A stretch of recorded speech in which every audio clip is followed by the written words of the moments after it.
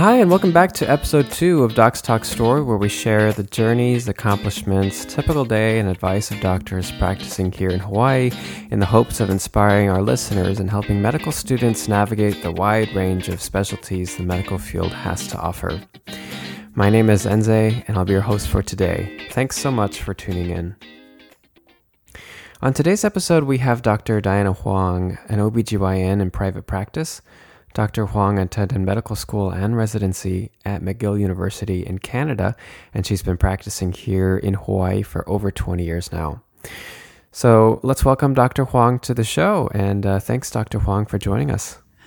Thanks, Enze, for having me on the show. Yeah, absolutely. Thanks so much for joining us today.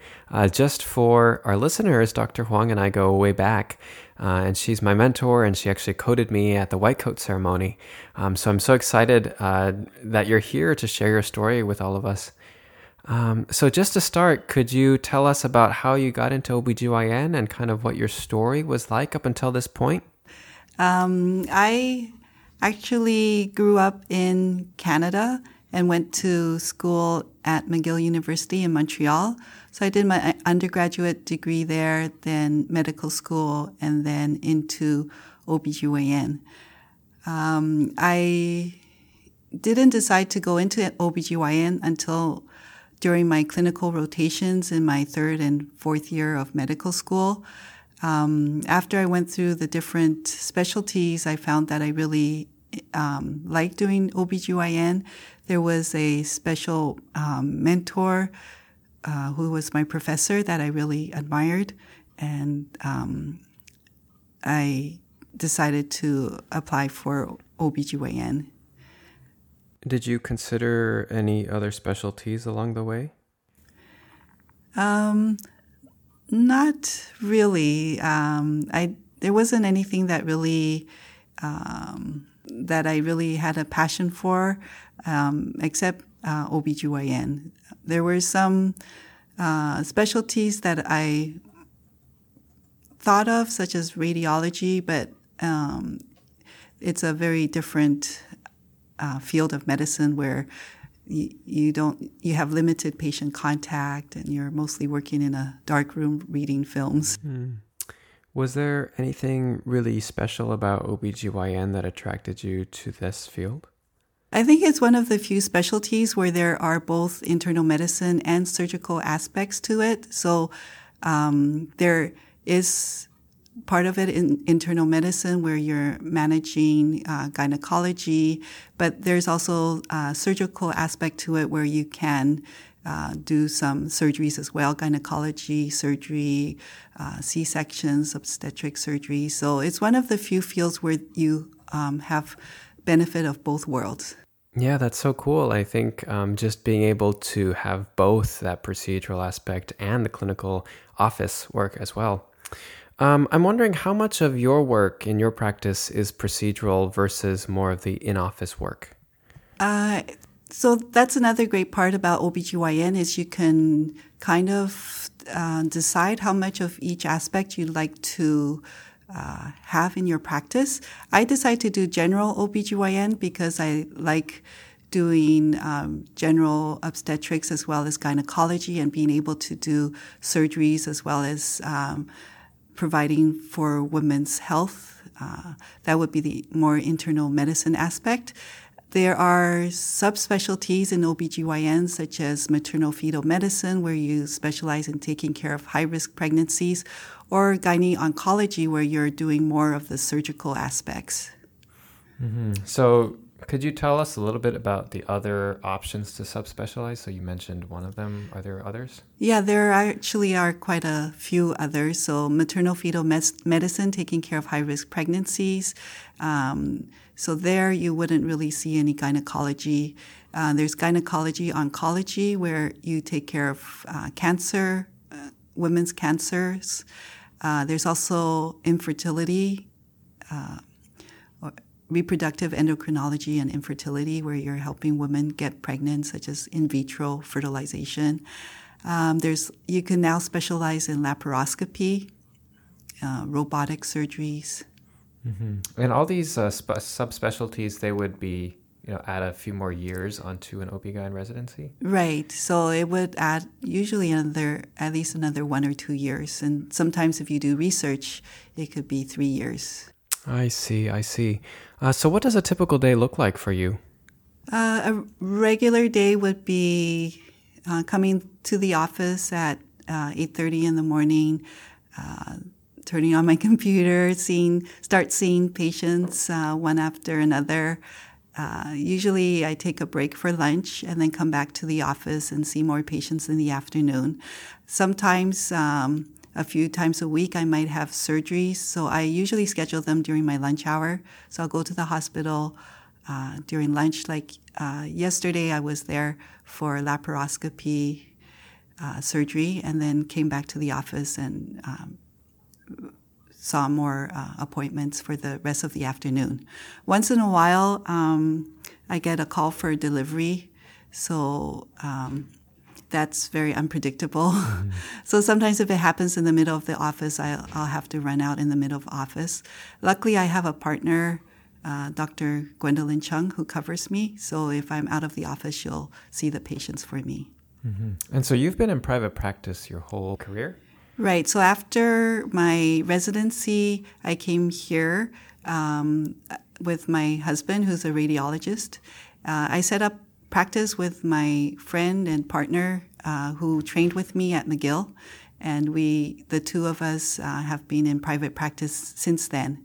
So it's been 22 years. Mm-hmm. And when you do kind of your surgical procedures, you do them at the hospital? Yes. And is this employed by the hospital, or how does that aspect work? No, we ask for OR time from the hospital, and we just schedule it with the hospital. So the hospital will have their charges, and then we bill for our surgical aspect of it.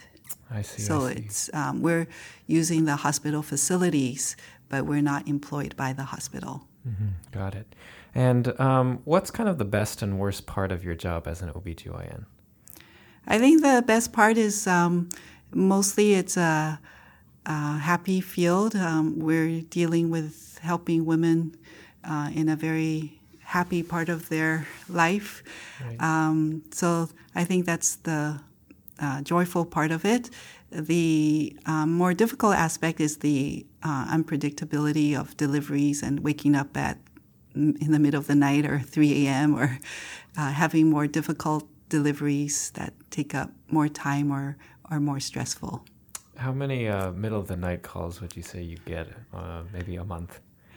Well, it's hard to say, but because the day hours are only 8 hours of the day, so 2/3 of the time it is going to be after hours. Yeah. So would you say you're kind of on call all the time?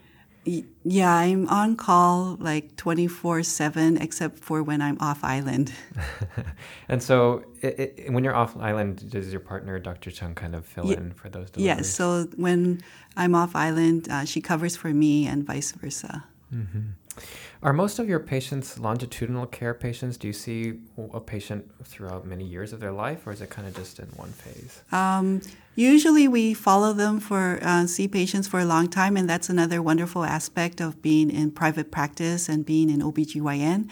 So, I've seen patients from teenage years to following them and helping them deliver babies until for the last 22 years. Wow, yeah, that's amazing.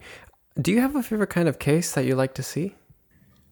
Well, I guess pregnancy would be, because it's such a happy event. What's really nice is when I have patients who have a hard time getting pregnant, and with medical treatment and help that I'm able to provide, that they actually do get pregnant. That makes me very happy. Are there any cases that are really difficult sometimes in the OB-GYN field? Yeah, like one of the more difficult cases are unexpected fetal demise. Mm-hmm. So that's a very sad aspect. Luckily, it doesn't happen very often, but when it does happen, it is very sad. Mm-hmm. Do you have ways to kind of counter those kind of moments where it just feels super hard for the patient and also for yourself? Well, for us, we try to provide as much, comfort and help to the patients as we can, and provide the appropriate care and referrals if necessary. Yeah. Yeah, thanks so much for sharing about that. I know it's not an easy subject to talk about. And these situations, they really are out of our control. And to me, to be honest, it's really one of my biggest fears in medicine as a medical student, to go out into the world and to encounter these situations that are out of our control. And I'm afraid about how I might respond to that kind of situation. And I really have so much admiration and respect for physicians and providers such as yourself who are able to bounce back so quickly and to provide such quality care for our patients, especially during these traumatic events and certainly afterwards as well. So let's switch gears a little bit, and I was wondering if you could tell us what some of the most common diagnoses you see in your practice are. Well, a lot of our primary care is just for regular pap smear screening for cervical cancer. Other things I see often in gynecology would be pelvic pain, endometriosis, polycystic ovaries. So how much of your practice is more GYN cases versus OB cases? Is it fairly even in your practice? I think for my practice, it's about 50-50, but it's different for every practice and how you like your practice to be. So that's another good aspect, is you can, gear your practice to whatever you like. And I know that at your practice, you have a nurse practitioner that also kind of specializes in the internal medicine side. Is that something that most OB-GYNs will do in the private practice? I think it's becoming more and more common. It wasn't as common before, but it is becoming more common. It is very helpful in that she can help provide care for more internal medicine aspects. Yeah, so you can have patients that kind of go to your office as like a one-stop shop where they can come for all sorts of things. Right, exactly. Right, okay. And so you mentioned a little bit about the work-life balance, being that you kind of have to be on call all the time when you're on island. Can you talk a little bit more about how that's like for you? Well, I just take it as part of my job. So having to wake up in the middle of the night sometimes gets hard on the lifestyle, especially if it happens like 5 nights in a row. But it is part of the job, and it's something, I just feel like I have to do. I usually try to make up for the lack of sleep during the rest of the week or during the evenings. But would you say you still have some time to kind of pursue your own hobbies and kind of do the things that you enjoy outside of work? Yes, definitely. Yeah. So, as long as you make time to do the things you enjoy, and to exercise and eat properly, I think I am able to keep a balance that way. And so here, especially in the medical education community, we've been talking a lot about physician burnout, and I was wondering if you could talk about whether or not you've experienced burnout or and how you might have counteracted that if you did. I think so far I have not. It's been okay for me. I do exercise. I try to exercise regularly. And then my husband has been is very supportive. So when I'm not at home, he'll be there to provide care for our children, who were young, but now they're very self-sufficient. So I think with the support around me, I've been able to have this work-life balance. Yeah, so it's really important to kind of be in a community that's really supportive of kind of the work life as well. Right. If you had to share one piece of advice with a pre-med or a medical student interested in OB-GYN, what would you tell them? Well, I would say it's a great field. I like it because you're usually dealing with healthy women, often young healthy women, and it's in general a happy field. One piece of advice would be, it would be good to be in a group practice or work for a group, just so that you have coverage. And it's more common nowadays to be in a larger group, so you don't have to be on call every night. When I started out, this was, working as solo practitioner or in a small group was very common. Mm-hmm. And I guess maybe to close this all out, given that you've trained in Canada and also practiced a little bit in Canada through the residency program, could you talk about how practicing in Hawaii might be unique and different from practicing in Canada?